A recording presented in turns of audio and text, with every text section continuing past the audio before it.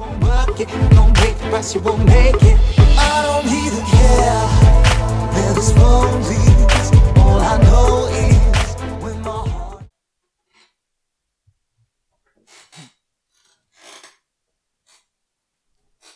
All right, let's just make sure everyone can see my beautiful chocolate face here, and that gorgeous face of yours.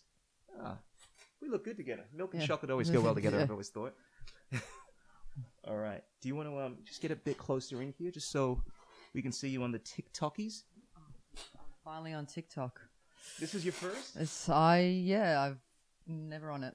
I don't even have an account. A lot of people seem to be apprehensive about getting on the TikTok. There are a lot of conspiracy theories out and about as to why you shouldn't be on this platform because the Chinese are monitoring you. But it's not a conspiracy theory. It's actually true. Well, it's not only the monitoring. It's more of the fact that I don't know if you've seen what's been happening a lot lately, and they did a good piece on it on 60 Minutes about teenage girls developing tics. Like, what's it called? What do they call it? Tourette syndrome? Tourette syndrome tics. Yeah, Tourette's. And they think it's got a lot to do with TikTok because, number one, people try to mimic each other and it's sort of this copying thing. But it's also, I believe it's not only to do with that, but it's also got to do with the fast pace of TikTok, like how it only shows 20 seconds at a time. And then on top of that, they're blaming it on COVID and the stress of COVID, which it could be a thing. Well, everything's because of COVID now, right? It's like... But I think it's also this maybe something like, do you remember those old school times when they used to have popcorn ads in a cinema that had subliminal messages? Yeah, I heard about it. In the 60s, they started showing Coca-Cola commercials throughout the commercials, and they noticed the increase of sales would go up by 30, 40% or something like that. But they would have subliminal messages in the actual movies, which would tell people to like refresh their beverages. And I wonder if there's something in the TikTok algorithm that makes people like... Well, I found it really interesting how all of a sudden people are addicted to the program or the app. Well, we can go into that because, I mean, there's stuff that is openly understood in terms of creating a social media platform in a way to hit that dopamine. I mean, to give you that dopamine shot so you constantly want to use it, the more and more you get those likes and so forth. But then there's the what I call the conspiratorial side of things where people can actually put subliminal messages into you. But before we get too far, we got someone requesting an invite. Ladies and gentlemen, we are broadcasting on the TikTok. I'm going to be putting this up on the YouTube. I am Chris Schul, a.k.a. I also go by the Chocolate Nubian Soul Brother. That's what I use on my podcast. This is actually a live stream that's going to be going out on YouTube. I don't do this often on TikTok. Usually I just serenade the senoritas, but you are very fortunate to be listening to me and the very beautiful Nicolette Panko, who is a criminologist, a researcher. She is a health nut, amongst many other things, which we're going to get into. But ladies and gentlemen, if you want to check out my YouTube, my podcast, you can find us through the TikTok hub. I mean, basically all my links are on there. But without further ado, just want to let you guys know to like this video, subscribe, click on the bell, tell your friends, drop us some comments, follow us on the Patreon. Buckle up. This is about to get lit. Nicolette here is not just a pretty face. She is someone that is deeply into the world. She lives in many worlds. She lives in the world of fitness, the world of health, the world of criminology, conspiracy, psychology. But without further ado, I'm going to hand it over to you, Nicolette. Do you want to just give us perhaps a bigger synopsis of who you are and what you do? Oh, okay. This always puts me on a spot. So yeah, I've always been interested in crime for, I don't know, my whole life. And so first started doing a degree in forensic science, moved on to that, and then did psychology and neuroscience, because if we're going to understand the way people are, we've got to get to understanding them, how they are psychologically, and also more in terms of the brain. And then from there, I went into criminology, criminal justice, and sort of found my niche. And as I was doing that, because my sort of career path started with focusing on just general criminal mind, serial killers, everything like that. And then I really got into the corporate field and corporate crime and realized that's where the real sociopaths are. And What about in politics? I thought that's where all the sociopaths were at. yeah, No? yeah. Corporations? I think, as I said, I think anyone who gets to the point where they want to be a politician, that there's a heavy narcissism and sociopathic nature with them. But it was really interesting. I stepped away for a bit from that career and just got into fitness for a bit. But then crime always called me, so I'm back in it again. I'm doing my PhD at this current time, and I'm trying to put a proper meditation program in prisons here in Australia. And on top of that, I'm working as a researcher and then also as a teacher at a university. And I'm teaching forensic science. Wow. So I'm doing quite a bit right now. And then on the weekends, if I'm lucky, I get to I DJ. Okay, we're covering a lot of different areas here. Yeah. So I've had you on 2 other times. Yeah. We've spoken about criminology, what's been going on in terms of this pandemic. There's a lot of stuff that we can't speak about for obvious reasons, because you say anything that goes against the narrative, and you will most likely get flagged off of YouTube and TikTok as well.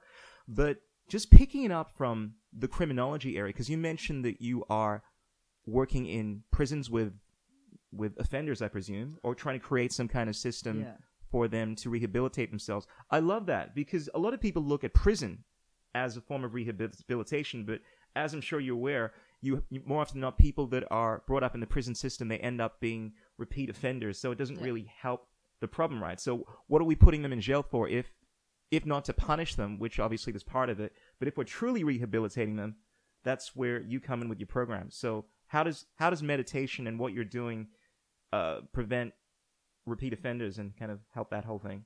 The thing with the prison system is that they have these programs on offer, and at the same time, the funding behind prisons is not there.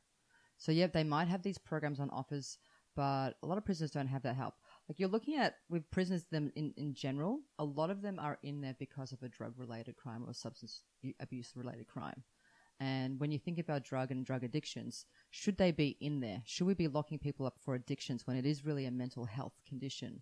And when we're locking up people with addictions, putting them in prison is probably the last place you want to put them, because prisons are so rife with drugs and, homemade moonshine and everything like that. So are we actually fixing the problem? Are we fixing their addiction problem to begin with? But then the programs that they do have there, they can't access it. There's not enough funding. So why don't we put in a program which, with meditation, and the few meditation programs have run, especially in America, Donaldson Prison in Georgia was one of the places which first started doing a Vipassana program, and it did wonders. And this is a program that's run by volunteers. Why don't we have more of that in it? And it's when people learn meditation, it's something that they can use later on in life. You don't need to always have a focus group or something like that to sort of practice it. So once the practitioner learns it, they can always use that tool to go to. But the thing with meditation is a lot of people, and especially those apps like Calm and Headspace, everyone thinks it's great, but there is a dark side to meditation, and this is what not people think about. Ooh, a dark side to meditation? There is a dark Okay. side. I'd love to hear your thoughts on this. Well, meditation is supposed to be an attentional and awareness, and it's supposed to make you compassionate when you bring up certain past traumas. But if you've got someone who's really gone through some trauma and there isn't someone to guide them properly, it can be dangerous, and it can lead to things such as re-traumatization and what's the word? Body Out of body experiences? Not so body spirit, but separate. I always forget the word disposition or separation, and it's really not that good. So schizophrenia or something along those lines. It's more of the fact, just a separation from themselves or not wanting to deal with that trauma. Sure. So when it comes to these apps, it's great, but everyone's jumping on I call it the McMindfulness thing, where it's been McDonaldized to the point where we just put mindfulness in this thing, mindfulness in that thing, similar to what they did with protein. All of a sudden, everything's got protein in it, and it loses its value. And the true art of meditation is being denatured into these sort of banal self-help techniques when it's something a bit more deeper. Yeah, I'm always intrigued to see how people look at concepts like meditation, because from an Eastern perspective, I mean, meditation essentially comes from, this is what I was taught, that it's basically the practice of stiltening the mind. It comes from the word medi. I mean, this is the etymology of meditation, medi, which means middle.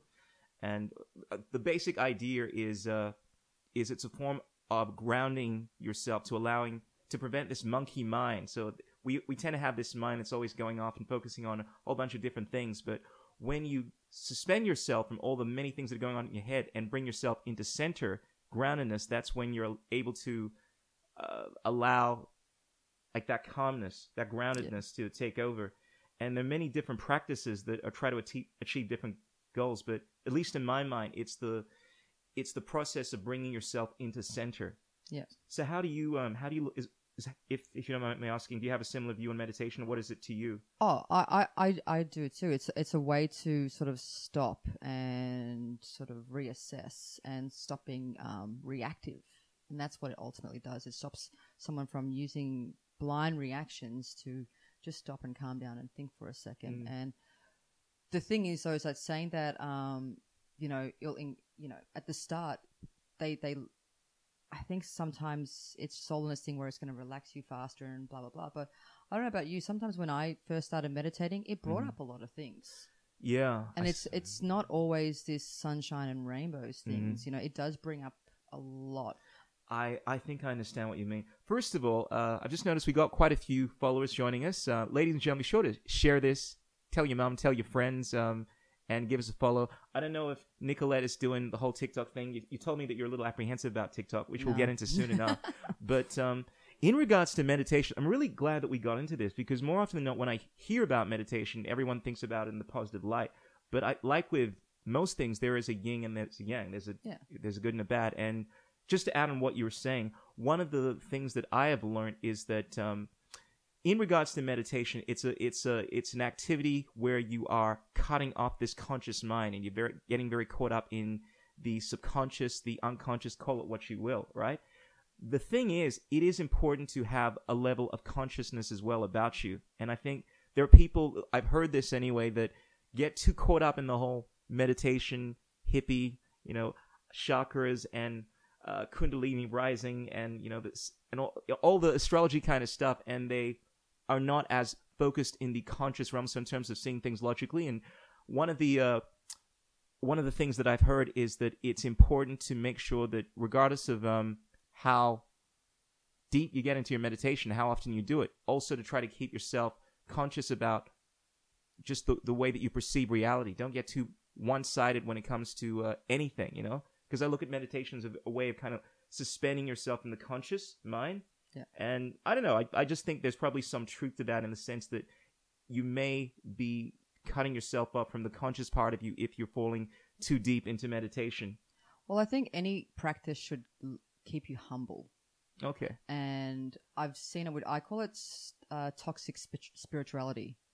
And it's these people that when they start finding spirituality I don't know if anyone has ever experienced this, but people become so spiritual that it's condescending. Yeah, they weaponize it. And they weaponize I can feel it. your aura. You're just not on the right vibrational line Yeah. to spend time it's with like, me. I'm gonna sit your with bad my energies. womanhood and blah, blah, blah, and feel my, and they talk about the women's cycle and good for them. But like, I'm the type of person where I don't need to be involved in a circle to really ground myself with people.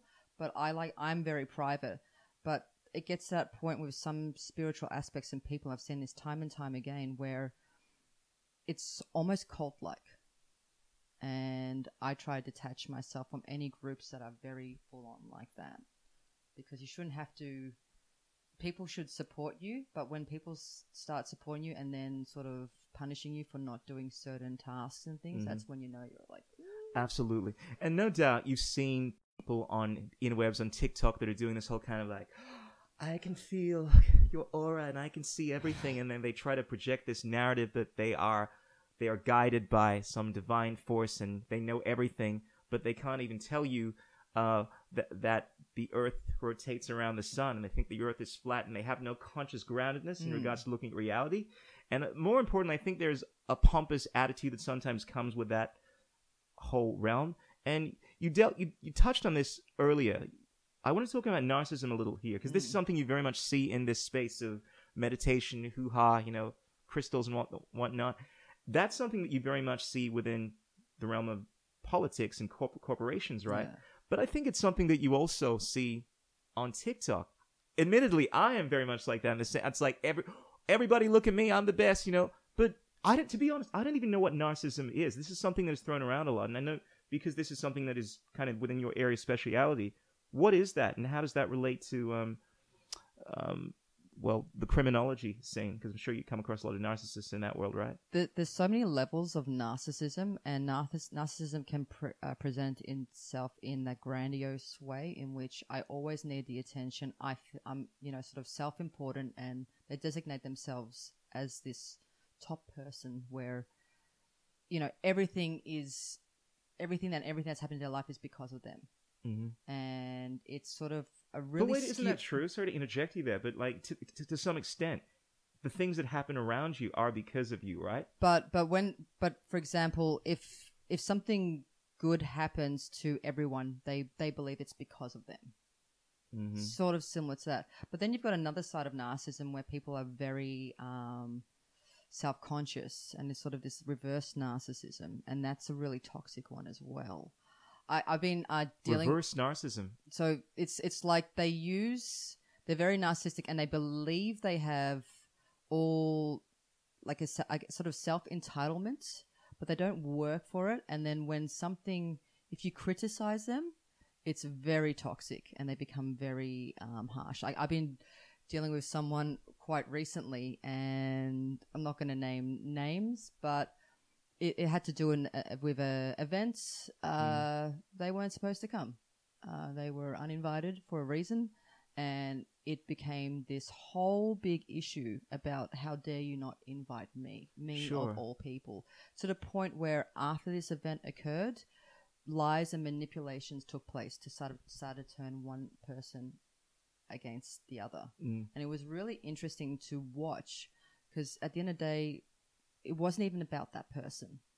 We weren't about that person. We're about celebrating this thing, but it became a whole issue entirely. Sure. And narcissists tend to sort of focus on these small details and these small conversations where they have arguments in their head and this constant chatter. To the point you're not looking at the bigger picture of what life is. Sure. Life is like going out and achieving goals and doing this. And if you weren't narcissists, you wouldn't worry about this. You'd just be living your life and just achieving the best life you can, and rising people up with you and supporting people up Sure. with you along the way. I think we can all agree that is the ideal mindset to have. However, I admittedly find myself a lot of the times leaning towards this mindset where, like in the situation that you illustrated, someone doesn't invite me to a party. Now, granted, I may not express the fact that I'm pissed off and so forth, but you feel that. It's like, oh man, why doesn't this person like me? And what you were expressing there, that just seems like the kind of behavior you'd find in the vast majority of people. Granted, it may be something that's coming out of just anger and frustration. Like, yeah. Is that basically that's narcissism? That's a normal behavior that we all have, because we all want to be included. Sure. And we all want to feel like we belong to something. Yeah, and people lash out when they're hurt, right? But it's more... That's just called being a bad person in my books, something we tend to do at times, but...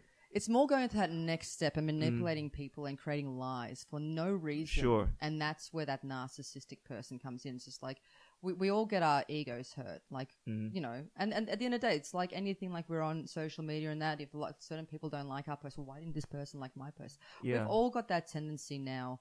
And maybe it's more pronounced more pronounced now, because we're just seeing a rise of mental illnesses come up because of social media. I don't know if you've seen the whole DID thing, dissociative identity disorder, that's now sweeping TikToks. No, but I often hear stories about people committing suicide because they didn't get enough likes. That's a thing. Yeah. And I often hear people, women, men as well, that have a whole bunch of body image issues because they see all these images of pretty people with their chiseled bodies, like, man, like, damn. Then they get frustrated. No, I suffer from that too. Sometimes I look at, why does this person have like 1 million likes and I have only 3? It's not fair. But then But again, I that succumb person to who's the got whole- that person who's got a million likes is probably putting all the work in too.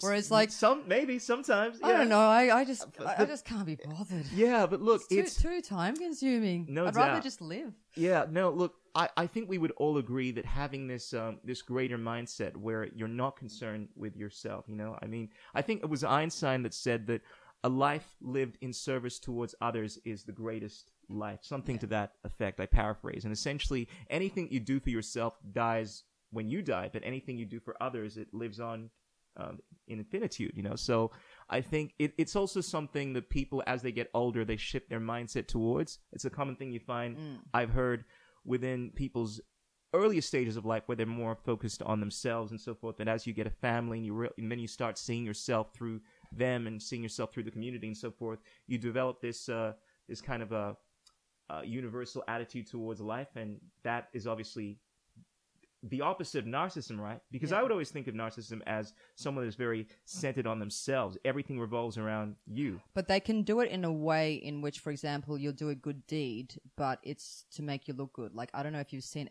those people who go out and purposely film themselves on social media, either helping a homeless person or giving money to someone or pretending to paint. Sure. And it's just like, why do you need to film that? Like, Nick, that's social media. Welcome to the whole. I mean, it's like why can't you do it without filming? Yeah, you're obviously someone that doesn't spend 24 hours a day on social media because I actually do spend quite some time. Yeah, but you're a consumer. You know, for someone that is making content, you know, I mean, this is the most people that are not even on social media. Like in Dubai, you go to Dubai, right, and you see people taking shots of themselves and uploading on the Instagram, right, at parties. And then as soon as they've uploaded that, they go back to their miserable lives. Everyone wants to look as if they're having a great time, right? Because the nature of social media is that you attract people when they are attracted to what they're seeing in your sphere. You know, it's like, oh, look at that guy with a cool car. You know, all that kind of stuff. People are drawn to it. Yeah. And I guess what I'm saying is, what you're saying is true, but that you're speaking about the reality of social media, people wanting attention. People behave like that because it's people don't put Instagram shots or TikTok photos of themselves because they don't want anyone to see it. It's the very nature of social media to be putting stuff out because you want to draw people to you. Now tell me if that's wrong and tell me what you see with that. I'm 100% guilty. Like, you know, as much as I like to talk down about it, like I am a hypocrite, and at least I admit I'm a hypocrite. But you know, you only post when you're positive or you're happy. Like, it's very rare that someone will post something negative, and the people who do that, like, fantastic. But it's like this sort of facade that we're not showing people of who we are anymore, and we're the most connected civilization ever, yet we're the most alone. Well said. That is going to be a clip. Because it's so true, right? It's like the more connected we are becoming. And when I say connected, it's not connection on this real level. It's connection on this artificial level. This is one of the reasons why I wanted to have you come on my podcast, you know, on The Real. Because, ladies and gentlemen, you're probably not aware of this, but for the last, you know, couple of podcasts I've been doing podcasts over Zoom and so forth with many people. Had Nicolette a couple of times, and there is something you lose when someone is not in your presence. Even if it's like a microsecond delay, there's something about the communication that's not as organic, and we're losing that human element. But more importantly, it's an aspect of real connection, to actually connect with people on a physical level. You know, like to be able to touch them and say hello. You know, how you doing? And I think as much as I love social media, it obviously allows you to connect to people. It's a poor substitute for having close friends around you that you can spend time with. Yeah. And we're not really connected, right? And maybe that's why these girls are having Tourette problems. But like I as I said, I teach, and I have teach 6 classes a week, and I'm supposed to be having 30 students per class. And look, I'm lucky to have 20, and some I have 5. And I hope it's got nothing to do with my teaching abilities. But no one wants to come out and connect anymore. And I've noticed now, with the way I used to teach now in this current state to where it was years ago, just the level of social interaction and just that intelligence is just, it's not there anymore. And that's why in-person connections is so important, because it is a form of emotional intelligence and an IQ, which is so important to develop. And when you take that away, you don't have people knowing how to interact with anyone anymore. And that's why you have, like you've seen like in the last 2 years, these call-out cultures and people losing their mind and going crazy in public because they do not even know how to interact anymore because we're so used to just having tantrums online. So it's really interesting to see that developing now just in the world. And it's just maybe because we've all got phones now. And this is the thing, 1984 is here. And it's got nothing to do with the government. We've done it to ourselves.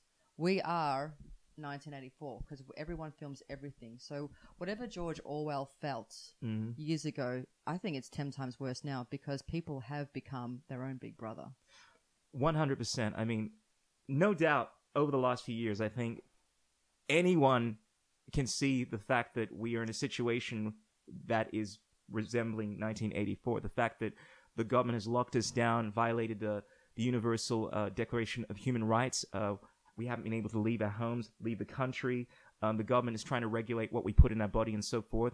And what we say now. Absolutely. But the interesting thing, which is what you're what you stated, is that we're doing this to ourselves. I believe it started with the government, because let's face it, it's the government that's initially saying you can't do this, and you're under the threat of being fined and so forth. But eventually, because this is what's happened with, for instance, things like the mask mandates, right? Government says you can't do this, but then businesses start implementing these policies anyway. Then people start administering these policies themselves. So it starts off with the government saying you can't do any of this kind of stuff. I mean, I remember it was Dan Andrews. He used to be the premier. He's still the premier, right?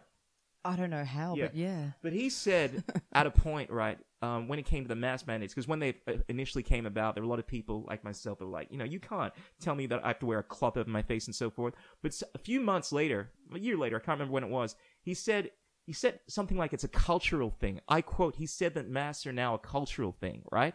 And he said, they'd be staying indefinitely. But then it's actually, it's truth to that. It's reached the point now where the vast majority of people, even though it's not obligatory to wear these masks, right? They're just, they're masking themselves, and it comes with a censorship as well. Granted, there have been laws that have been passed, right, that are punishing people for saying offensive things and so forth. In the UK, people have gone to jail because they've said things that have been offensive and so forth. But now it's been done societally. You get condemned. So what you're saying, I think, is very true. We are censoring ourselves. We are bringing about 1984. Yeah, and everyone is everyone's really worried about tiptoeing around certain issues.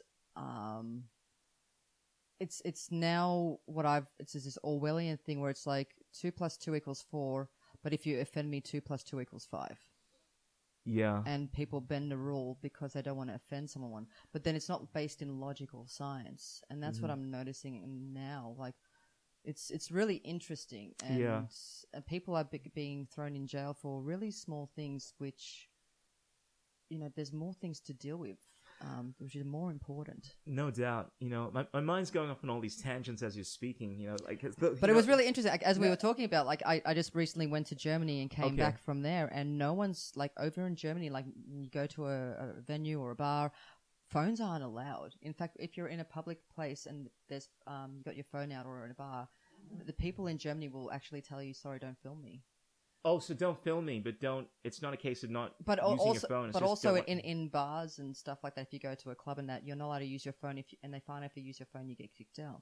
Because I don't want people filming, because it's supposed to be privacy. It's all about privacy there, and it's really interesting and being there and the people there, and whoever you are, no matter what you look like, who you identify as, you're just accepted. It doesn't matter.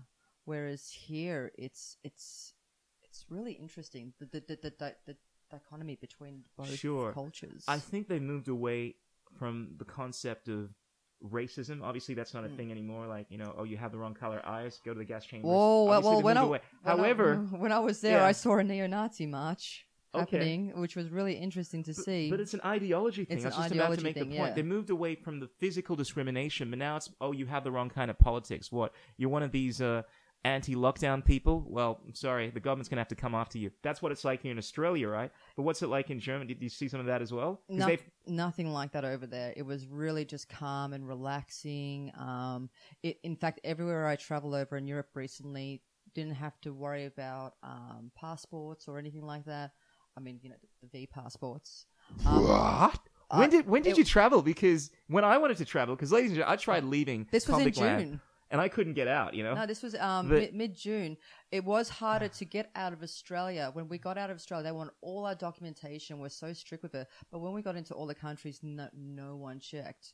But then when we came back, on like every place we flew to, because we went to 4 different countries. But when we flew back to Australia, it was like just on the plane. It's just like, make sure you have this, make sure that, you go blah blah.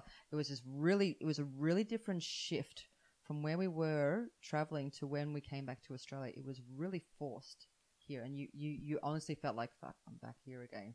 It was such a difference, and none of it was on the news over there. Nothing of that was on the news over there. Come back here, and it's like fear, this, that, blah blah blah, these numbers and that numbers, and it's really interesting what's happened, because we're still living in this sort of shell, and every time you go onto the news, that's all they talk about. But one thing I would really love, any news reporter out there, any news station, whether it's Channel 31 or anyone, I would love to see, and I've been asking this for a while now from the Melbourne government, because ever since they put in that legislation of the COVID Act. Yeah, public health and safety. The new one, which we're all protesting again, not one release of health advice has been released to the general public. And every time they made a decision, they were supposed to release those documents after 2 weeks. And it still hasn't been done. To this day, it still has not been done, and no one has picked up on this. Well, these people, when I say these people, I'm talking about the politicians, any bill they come up with isn't worth the paper it's written on, because they've just violated a whole bunch of the bills, the Human Rights Acts and so forth, just over the last few years. So I really don't have much respect for any other bill that comes along. Ultimately, if these people want to do something, they will do something. Everything is always this sliding spectrum of, well, we have to keep your human rights in consideration with the safety of everyone else, and that just gives them the go-ahead to justify anything, because there's no absolutes anymore. It's like, well, I have a right to decide what I put in my own body without being coerced to do something by the government. Yeah. No, mate, look, it's a public health and safety measure. But I thought that was this is what I've heard anyway, that most of the countries in Europe had their own regulations and so forth. But I think because we've been in convict land for the last couple of years, which has had some of the worst mandates and so forth, I guess stepping out of Australia, things don't look as bad. I didn't feel it over there. That's the thing. I never felt like I had to have all my papers in check just in case someone would, anywhere. And even in customs, it just was nice. It felt normal. But nothing feels normal right now. Everyone's still stepping on eggshells, and this is the thing we're not going to address, and we're not going to see the ramifications on later on, is like the psychological effects. Like, I know people to this day, they're still suffering from PTSD from the lockdowns, and just like these feelings of loneliness. And now we're seeing that maybe through what we've seen with the rise in ticks of TikTok, but it's really interesting to see where we were a year ago when we last had our podcast and where society is now. I feel like, well, it's been normalized, right? The concept of lockdowns and so forth. And it's interesting because this is your area of specialty. Lockdowns is typically a term that's used for the criminal system, for prisons, right? Everyone has a lockdown, go to your cells and so forth. And essentially, we've been treated like criminals. In fact, many of the psychological tactics that have been used on us are the kind of tactics that you use in warfare. Things like separating. I would argue that a lot of this stuff has been intentionally created in terms of having people war with each other, if you're looking at this from a grander scale. And I feel like I sound like Alex Jones anytime I talk about this, but there is this massive division that's going on in the world right now because of people's stances. And there are some people that believe that this stuff has been orchestrated, because when people are divided, it makes it more difficult to fight the real evils in society and so forth. And I would say just over the last few years, we've had more division than we've ever had. Yeah. But yeah, back to the whole lockdown thing and the prison system. Have you worked with any criminals? I'm not sure exactly if your work would lead you into that, but have you had dealt with people that were in the prison system throughout the pandemic? And are there any things that were implemented to them that were like, I've heard of policies where they were giving exemptions for criminals if they went and got a vaccine and things like that. Like how has the pandemic and the mandates affected the criminal justice system and criminals per se? I don't really know much. We're actually just doing the research on it now, but it was more the fact that for people who are already in prisons, they weren't allowed to have their visitors. So that was the issue with them. And every time people think about prisoners, they think, well, they deserve to be there. But we're looking at, as I said, a lot of people who are there because of some drug or addiction. Yeah, victimless crimes. They shouldn't be in there, in my opinion. It's very rare that someone's in there because they've created some type of media sensational crime. Very, very rare. Yeah. So you're looking at people who, we've got to remember that prisons are the most heavily traumatized population in society. That's why they're there, because these are people who do not know how to deal with how life has treated them. For someone to get there, you've got to understand that, they've had a pretty terrible life to wind up there. It's very rare, and it's very rare that there's someone in there who's just a born criminal.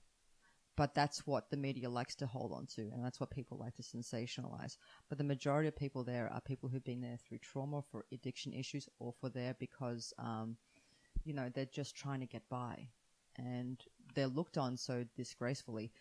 And, some of the people who are in there, yeah, they 100% deserve to be in there. But to treat them as inhumane is really interesting, because there's a lot of people who should be in prison for pretty ghastly crimes, and they get away with it because they have the lawyers to pay. They have the money and the ways to work around the system. I mean, look at Martha Stewart and what she did. Who's Martha Stewart? What did she do? Martha Stewart, you don't know, she was like the little home lady that was Mrs. Fixer that could turn paper mache into a beautiful, glorious centerpiece for your Christmas dinner. And she got done for insider trading. And she got home detention. Now, home detention, like we've all experienced what lockdown was here. Home detention sucks. But for someone who did that, like was hers a victimless crime? Did she profit from it? Yes. And it just shows you the difference in how people are treated in the justice system, even if they're a crime. Like if they're very wealthy, they get away with it. And like we're seeing what's happening now in America. There's legislation now which has legalized marijuana or cannabis. Yet those same states are still locking away people who got done for marijuana use. So why aren't they free? Did you hear what happened in Thailand? I haven't Thailand. I know the was a Brittany Griner. No, they've legalized marijuana. Oh wow! Now that's not a big deal in the sense that a lot of countries around the world are doing that, right? But Thailand used to be.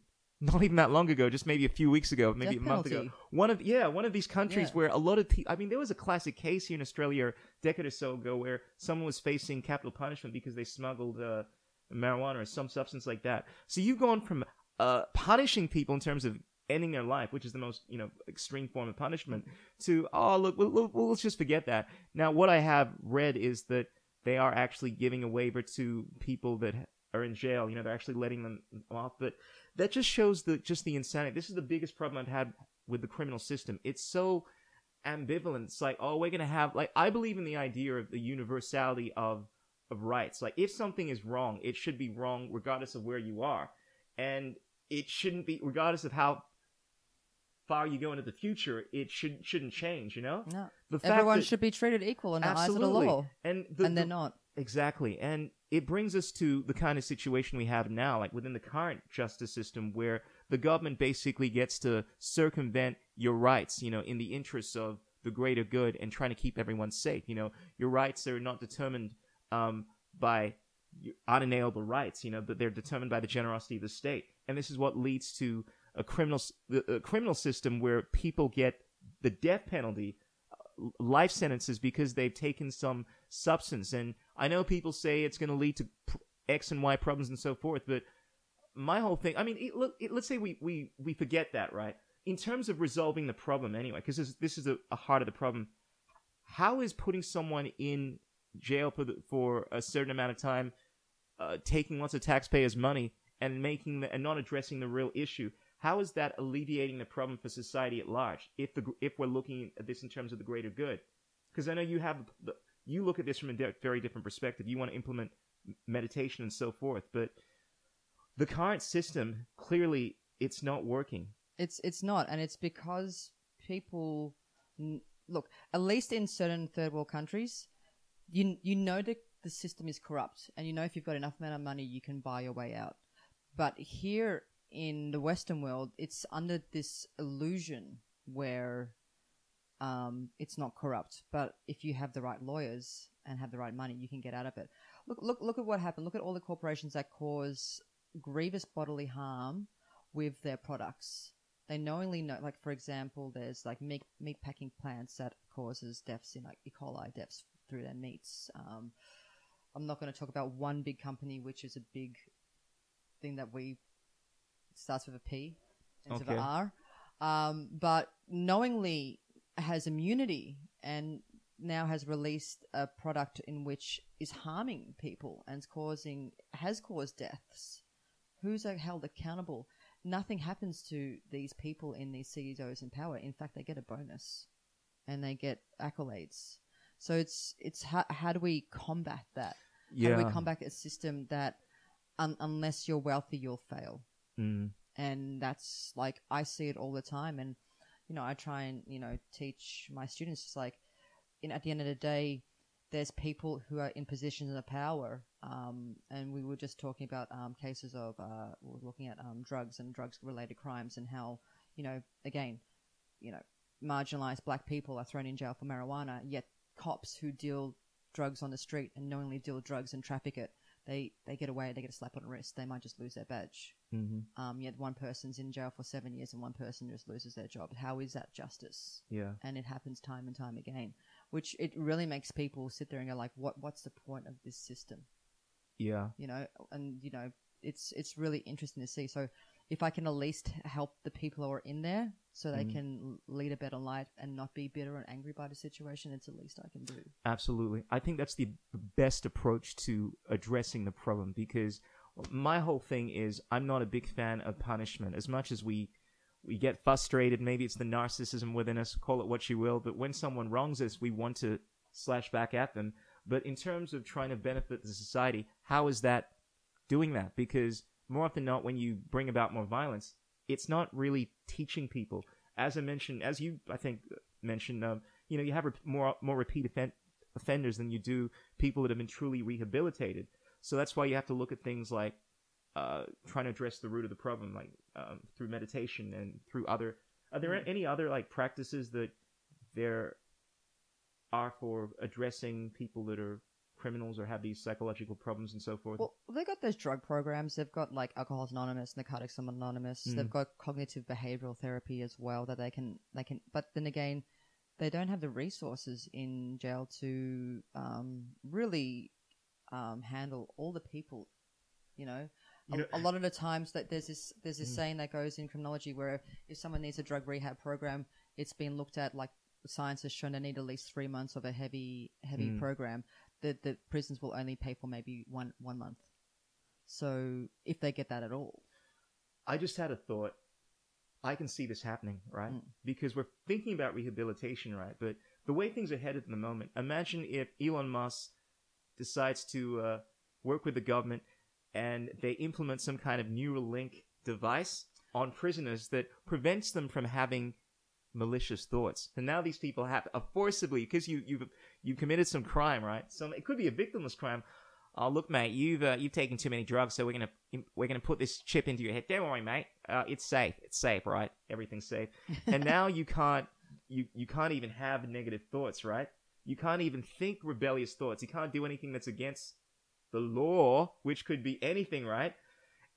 And I really feel as if we're moving in that direction, because where is there? I read stories of the government willing to, like in situations, and you can attest to this, they are actually willing to step in and force medicate people. Let's say if you're some kind of like a sex offender or something like that. I'm pretty sure there are certain circumstances where they'll actually chemically castrate you. Yeah, Lupron's the drug. Okay. But they also are giving that drug to kids right now. Yeah, that's crazy. That's a whole other thing. Yeah. But I really feel like we're headed in that direction, because the biggest fear I have, someone like me that loves technology, I also understand the inherent risks within some of the technologies that we're coming about with. Like, as much as I love social media, I can connect with all you people online and so forth. It's destroying the way which we really connect. And then in terms of the criminal system, let's say we have these technologies that can correct a whole bunch of neurological problems we have and so forth. If someone's suffering from a stroke, can't move, neural link device Elon Musk has come up with can alleviate that. But then imagine a scenario where the government decides to force this on people. It hasn't been fully tested. A lot of people aren't aware that device that I'm talking about, it's a real thing now.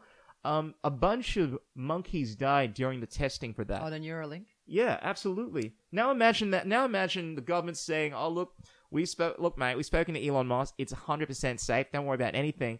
And then they mandate this stuff, just like they mandate the vaccines, which of course are 100% safe, right? Now what? I think the biggest fear we probably have, depending on where we're going, is probably AI. Yeah. I think AI is developing much faster than we expect it to be. Mm-hmm. And if AI knows intentions and it knows intentions of war, it'd probably put an end to it.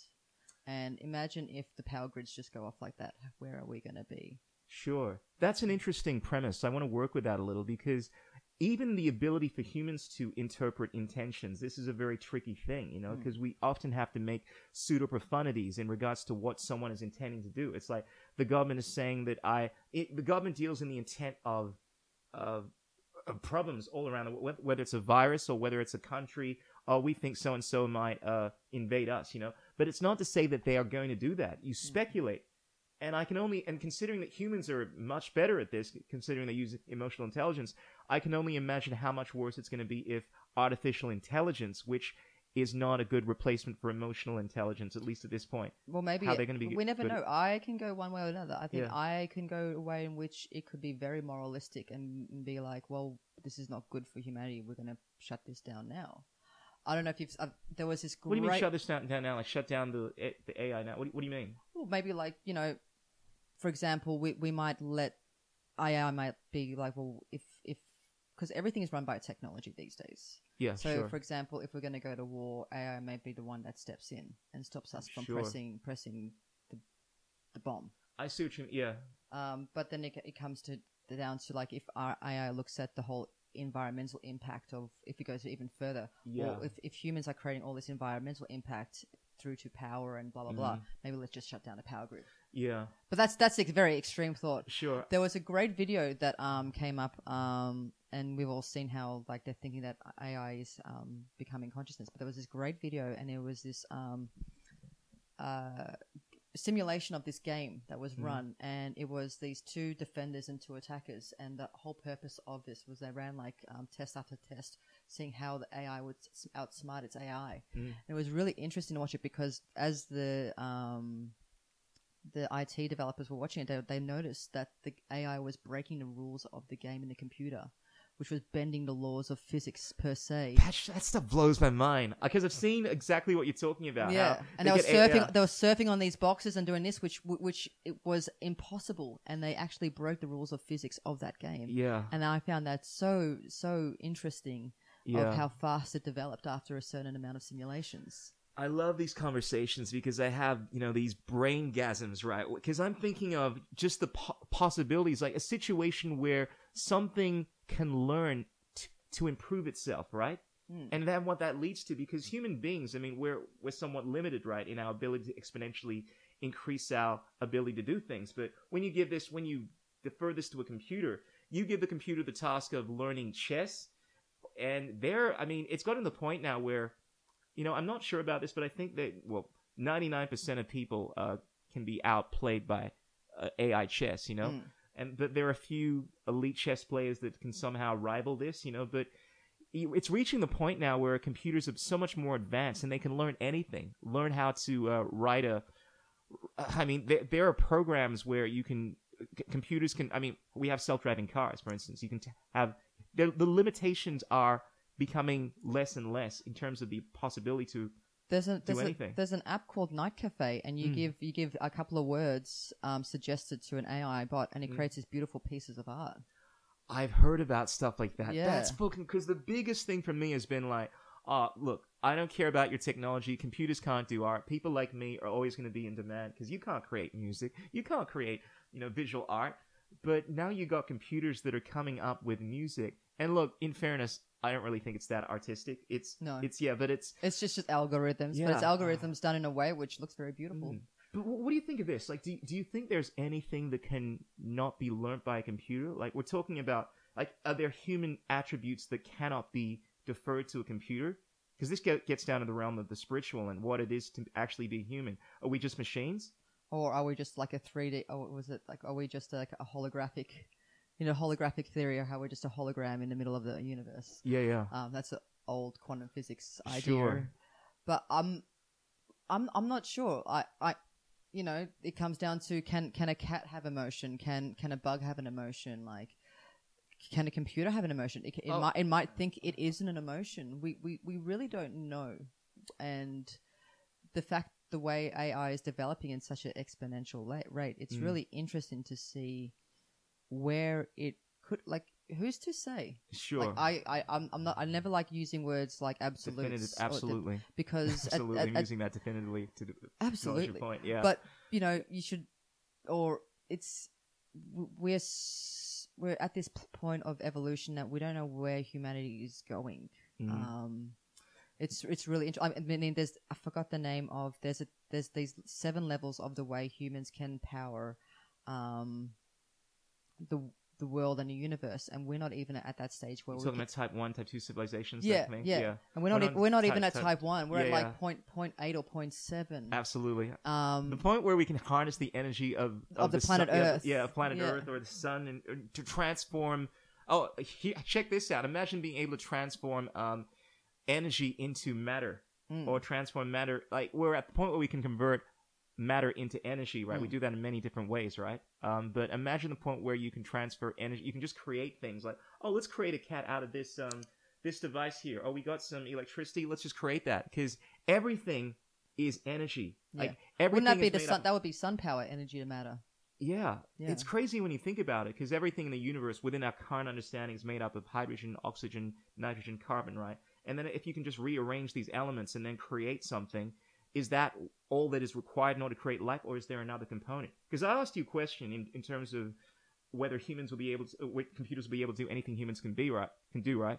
And I think your answer is within the realm of, let's say, a materialistic outlook, right? Because materialists don't tend to look at the spiritual side of things, and their attitude is ultimately you can just redefine the matter and create consciousness, right? But from a spiritual or religious standpoint, there isn't an aspect to life, because you were talking about bugs and animals and so forth. How, like, I got the impression like you kind of put them in a different category in terms of awareness and. I think they're very aware. Yeah, because my whole thing is these beings, sentient beings, have this consciousness within them, that is beyond this physicality. Like, the idea that all I am is just protons, neutrons, and electrons, and that's somehow been arranged in this perfect way to create this illusion of awareness.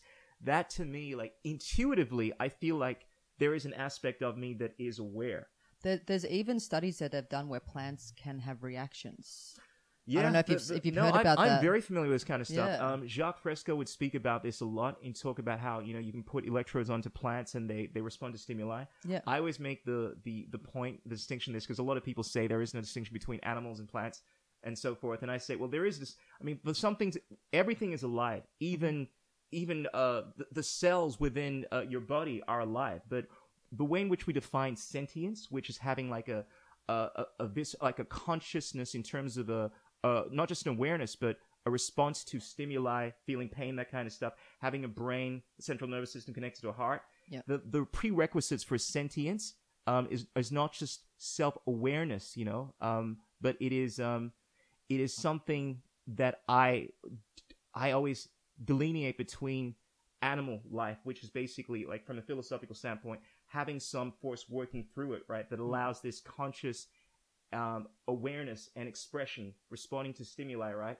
pain and so forth, versus something that is simply just there, conscious. Because you can make the argument everything is conscious, but when we're speaking about animals, I mean, the whole idea is that they're called animals because it's derived from the word animus. It's this idea that you're having this animating force working through you, and this isn't something built necessarily on science. It's a philosophical idea that there is a distinction between something which is alive and something which is actual sentience. Because at some point we could say everything is aware, which is true, but is there a distinction between this inanimate object, like this microphone, and you? Clearly there is. Yeah. They're my thoughts on that. Yeah. But I love this conversation. I love this kind of stuff. This is why I love getting you on here. So correct me if I'm wrong, but do you? I get the impression that you believe that AI will have the ability to do anything and everything, and we will at some point have these computers that will be able to think and act like human beings and actually be like human beings, right? I'm not sure. Oh, that's right. You said you weren't sure. That's right. You did say it. Because I would say, you ready for it? I'm bold. I'm arrogant. I say things as I see it.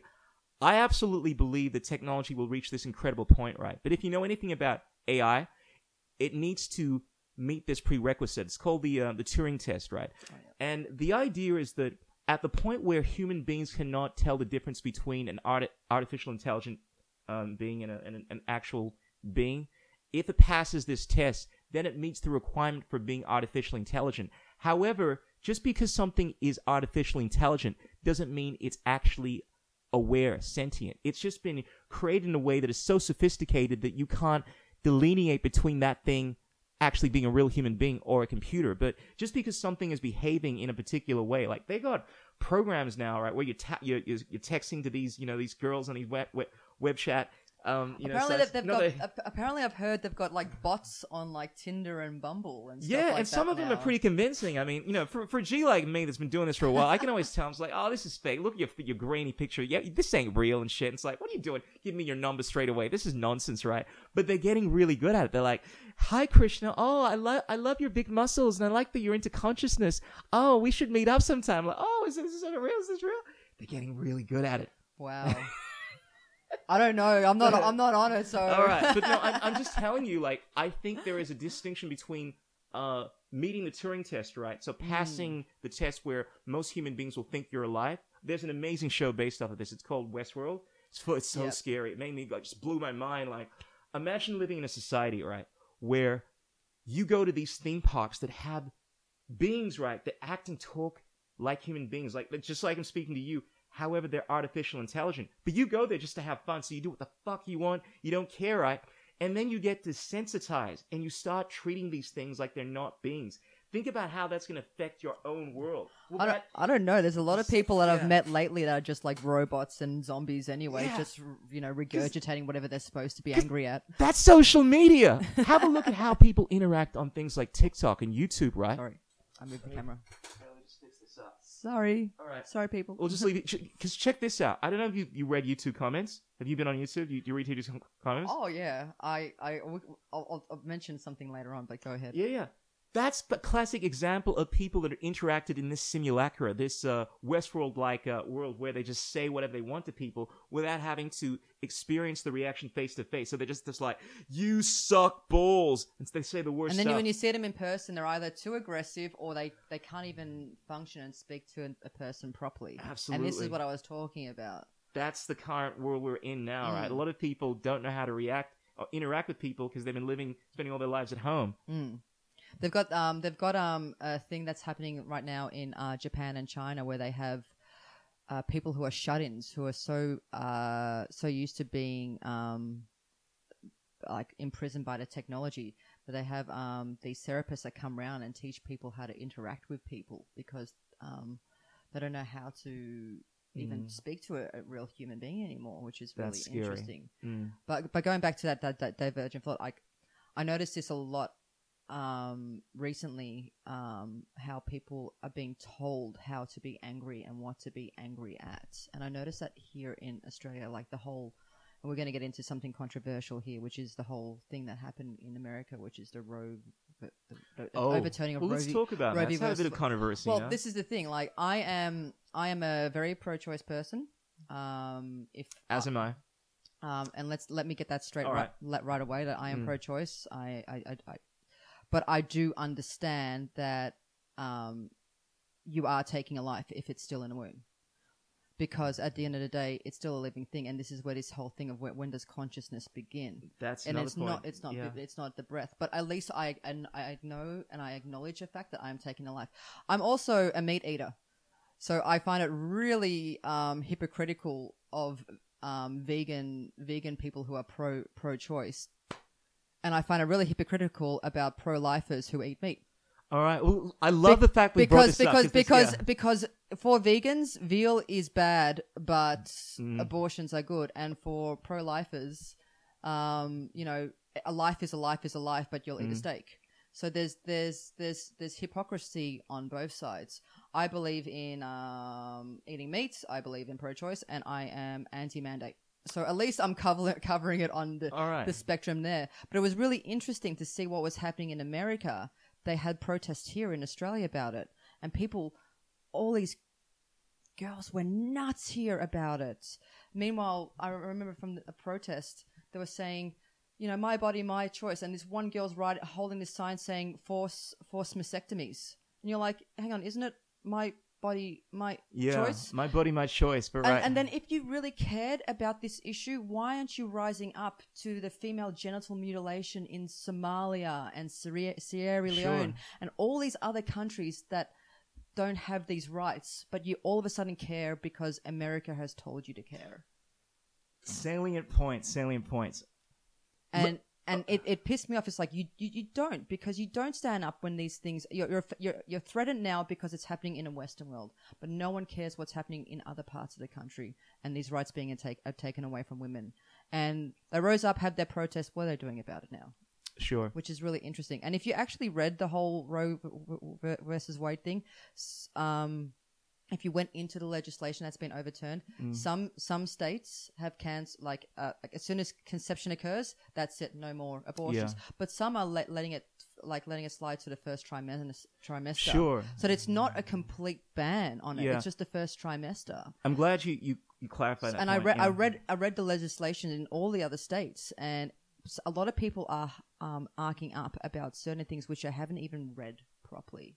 But I still believe everyone should have freedom of choice. Well, this is what it comes down. Yeah, because I want to have that choice. All right. Well, let me just address some of these issues, because I love this kind of stuff, because this is the stuff I love to talk about on my YouTube channel. Right, I get to the controversial stuff. And first of all, you were so right in saying that the actual legislation, right, is bringing back the decision to the states, and it specifically deals with the point. I think it's something like 15 weeks, where it's not just a blanket rule like the woman has a right to decide. Some are 4 weeks, some are 15 weeks. Okay, but there's an actual. No, I'm not certain in regards to the actual time frame, but this is the situation where it's actually defaulting to the states making their decision in regards to what the laws are going to be. In regards to the various issues there, because you brought up the issue of abortion, pro-choice, all that kind of stuff, veganism, and a whole bunch of other issues. Ultimately, I believe it comes down to choice, but there is something in regards to basically freedom from aggression, right? My whole attitude is that I don't believe in someone initiating violence, so actively doing something that is wrong, right, or supporting something that is wrong. When it comes to the abortion issue, this is a very delicate situation, because you have to balance the rights of the mother versus the rights of the unborn fetus, right? Because absolutely that child, let's assume that it is conscious, it is aware, right? It has its own rights. However, you cannot provide the rights of that child without violating the rights of that woman, all right? Yeah. And it's a situation here where the fetus is basically surviving on the mother. Therefore, in order to allow for that child to live, you have to deprive that mother of its own sovereignty. And this is why it's a tricky situation. Yeah. A lot of people look at this as being inconsistent to say that you're pro-choice and let's say, oh, you're a vegan as well. I don't, because it's a it's kind of like I call this the evictionist argument, right? Let's say there's some kind of war going on, right? Someone comes into my house. Let's say a puppy comes into your house, right? Because I love puppies. I'm a vegan, love animals, right? And you're in a situation with this puppy's just come into your house, right? And you think it's going to be there for a certain amount of time, right? But then this war gets really, really dangerous, and you're like, oh, you can't keep this puppy in your house. And you're like, look, I'm sorry, puppy, I don't have enough food here. Look, I can't have you stay here. It's my house, my property. And you kick the puppy outright, and it's obviously going to die, right? Now, granted, you haven't actively killed that, but by letting it out, basically you've assigned it to death. Yep. You've evicted it because it's your body, your property. And it seems like a very simplistic perspective, but my whole thing is it's a shitty thing to do, but it's your own body. It's basically a form of passive violence versus active violence, whereas to say if you're going out to kill someone, right? I'm coming to your house and killing you. That's active violence. But if you're doing something that is most likely going to result in something's death, and you're not violating anyone's right, it's your body, that's something that is not a form of like violence. That's how I look at it personally. I think with the whole conversation is both sides have legitimate points. And that's what's happening right now. I think what's happening in our society is that we're so used to being in our own echo chambers that if someone disagrees with us, we delete them. And the whole purpose of conversation is to, and obviously opposite conversation is to learn from one another and to have this freedom of speech. And that's where we're very lucky. And Roe versus Wade is a very different thing because, again, it's this legislation that's now being forced upon to people.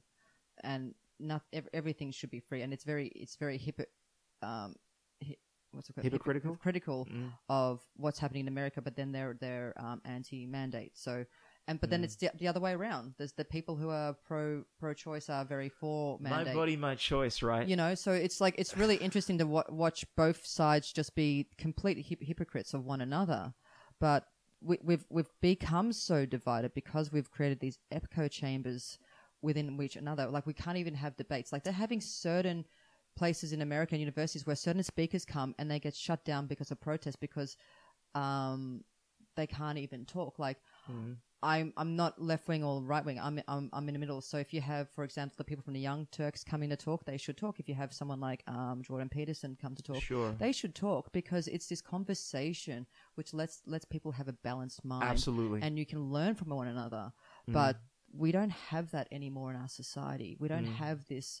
And in fact, if people don't agree with us, we get angry as opposed to just stopping and listening to each point of view because there's always a valid and truth to each side of the argument. That's the tricky thing, though, because I absolutely agree with what you're saying, that we should have open debate. That's the whole idea of freedom of speech, a healthy marketplace of ideas so we can try to listen to each other and figure out who has the better points and so forth. But I think it would be somewhat disingenuous for me to say that, look, you can have any opinion you want and I'm always going to find something truthful within it, because there are the way that I feel, I am actually an absolutist when it comes to certain things. Like, I absolutely believe that I have complete and utter sovereignty of my own body. And whereas there's some people that don't see it as being hypocritical, right, to say my body, my choice in terms of whether I take an experimental vaccine, I 100% don't, right?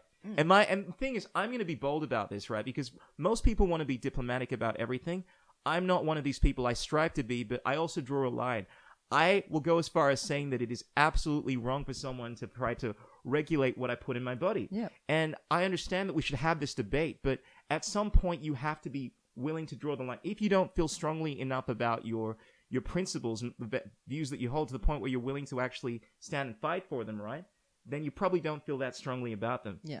That's how I feel anyway. I'm the same. I went to a few protests last year during the lockdowns, and because it meant something towards me.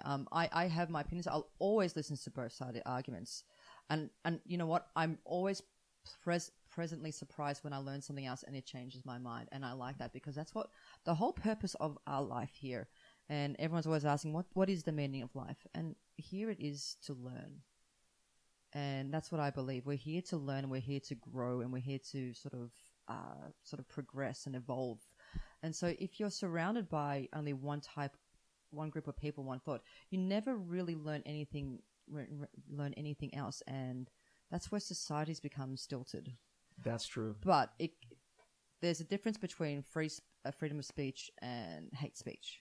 And there's certain things. I don't think there is. So I'll let you go on. Well, okay. How do you define hate speech? Calling for genocide of a population. You see, that's actually incitement. You see, what you're calling hate speech isn't actually hate speech, right? Like calling the incitement of violence is not actually that's actually incitement. That's not allowed. Because typically within the leftist ideology, right, hate speech is basically saying things that are racist, bigoted, and so forth, right? But effectively, it means saying things that offend people, right? Because I can say, I don't like you because of the color of your skin, right? That's referred to as hate speech. I agree with what you're saying. Well, apparently hate speech right now is using a wrong pronoun. Yeah, because this is I always try to get particular. And I come on. No, but that's the thing. It is like within because look, you're right and I'm right depending on how you define things. Because if you're defining hate speech based off of what you actually think it means, I agree with you. But most people see hate speech as saying anything that offends, right? Including the use of not calling someone by their right gender pronoun, saying something that's racist and so forth. And that's not actual freedom of speech. You can say that it's wrong to say these things, but classically defined, freedom is free speech does actually include hate speech in terms of saying things that offend people. It's not nice, but it is still freedom of speech. This is the thing. Like, you can have an argument with someone. Imagine, like, someone goes like, well, you're just a dumb, right, dirty, blah, blah, and you're just a horrible little slut. Yes. It's like, wouldn't that be hate speech? Does that mean that's mean? That's just being, that's just being rude and offensive. Absolutely. Does that involve throwing someone in jail? Yeah, well, that's the thing. No, I think you and I would agree that it's not nice. It's mean. Yeah, it hurts. You shouldn't do it in terms of it's not nice to do it. However, and this is the big but, you have the right to do that, meaning that the government should not come into the situation and put you in jail because you said something that's made someone feel sad. Because I don't like it. I know you don't like it. Oh. When you get called a racist, right, by simply by simply being white, right? Which, believe it or not, check this out. Recently, I checked this girl on social media that was saying that you guys, when I say you guys, maybe that's a little racist, but I'm talking about white European people, right, shouldn't be coming to the premiere of the new Black Panther movie, right? That should just be left to the black people. And the best way for you to show your solidarity, right, Black Power, is by letting the black people go and watch Black Panther 2 on the first week and not attending. And I'm like, what? And there are people that have that ideology, that viewpoint, and they think it's somewhat offensive, and it's even a form of hate speech for you to call them ridiculous, right? Just because you are a different color. Now, personally, I think that's ridiculous, but that's the kind of nonsense that we're seeing in the world where people are saying things like that, and just by disagreeing with them, you immediately, if you're not the right color, you immediately get called a white supremacist. Well, you can be racist against anything, and this is the thing. Like, racism exists about of white to black, black to white. 100%. As India, it's classically defined. You can have South Koreans and North Koreans being racist against it. It's a racism, and the fact that it's not being acknowledged, that it can involve all spectrums and all races against each other.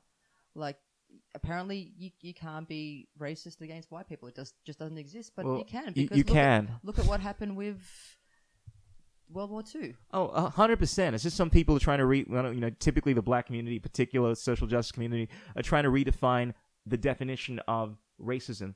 And racism exists everywhere, and I think it comes down to we just have to accept people for who they are, and it's just really interesting that everyone goes, well, I'm not racist, but you'll hear someone saying I'm not racist, but then they'll talk negatively about a certain type of culture. It's just like, well, isn't that?